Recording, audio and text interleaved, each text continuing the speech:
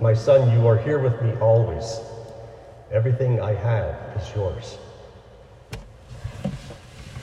Were these comforting words meaningful or encouraging enough to cause the older son to enter into the party? They were true.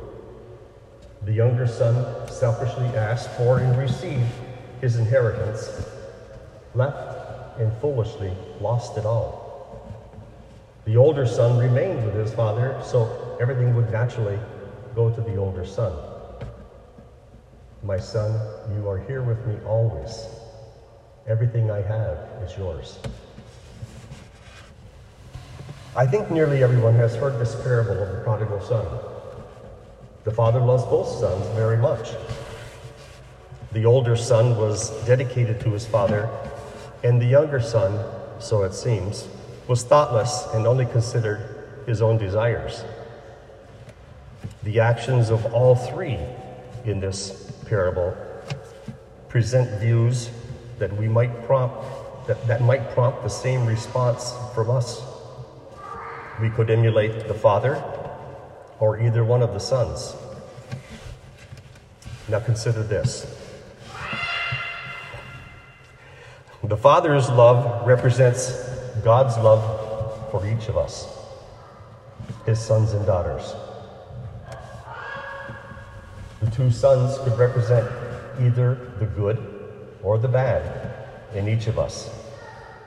There are times that we are dedicated to those we love, and times that any one of us can be guilty of thinking only of ourselves and what we want rather than what the Father wants for us.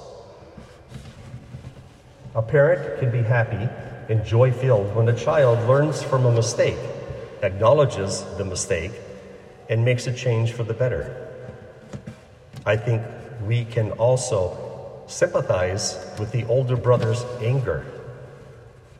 He worked hard doing the right thing, honoring his father, and now he felt overlooked by him. Do you think the father should have so easily forgiven the son?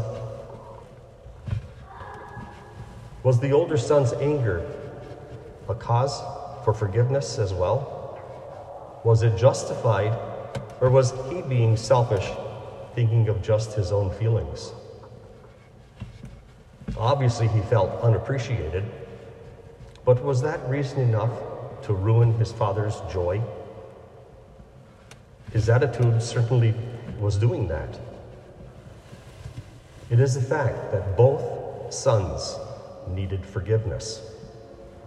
His father recognized the hurt, and rather than being upset at him, he reached out to him, explaining the need for thanksgiving, because his younger brother was back home with them. This father's love, support, and forgiveness is the way God is toward us when we return. God does not get angry with us. He knows that we all need forgiveness, even when we don't realize it ourselves. Yes, even when we are selfish and stubborn.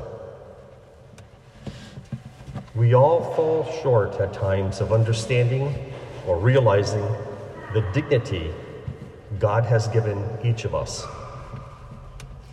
When we do, we easily make up the excuse, "I'm only human," or "that's human nature." But the real point is that God made us human beings in his image. So when our weakened nature comes out, we are really being less than what he created, less than human. Just like the father went out to plead with his older son because he wanted him to share the joy of his brother's return, so it is with God, our Father. God is eager to have us return home, no matter what mistakes, errors, or sins we've done. No matter what our age is or how long we've been away, God searches us out. He loves us and he wants us to come home and share in his joy when any one of our brothers or sisters returns home. God's grace can guide us back, even when we are blind to his mercy. This is how he has proven it. The cross. Our brother Jesus, doing his Father's will, enables our return home. Jesus remains present for us in this faith family, in this gospel we just heard, and on this altar. We can experience the Father's joy every time we come to share this meal and give thanks for the Eucharist. It is his Son's gift of his body and blood to nourish us. This is the reason we joyfully celebrate this meal, knowing Jesus will never abandon us or his church, even though for nearly 2,000 years it has at times been led by some rather sinful sons. God is relentless in his quest for us. He never gives up on us. The choice is ours. A few weeks ago, we received ashes in the form of a cross on our foreheads with the words, "You are dust, and unto dust you will return." That's very true and very humbling. We all will return to dust. There's another expression used for receiving ashes. Repent and believe in the gospel, the good news. Now, humility is good to experience, but for me, being lifted up by the good news of the gospel is a more encouraging gesture to come home and share the joy. Now, speaking of encouragement to come home, especially in the light of what was announced just before Mass by Father, it is important that we all take note of what we must do. Multiple parishes having the same pastor is not just the result of the shortage of priests. It is also the lack of people coming home to their faith community. So we must encourage those who used to sit in these empty pews to return home. We need to encourage vocations. We must repent, like the younger son, and believe in the good news of the gospel. We must go out like the Father and embrace our brothers and sisters to welcome them back home. Now, let's not be pessimistic. That's the easy way out. Jesus did not take the easy way out, nor should we.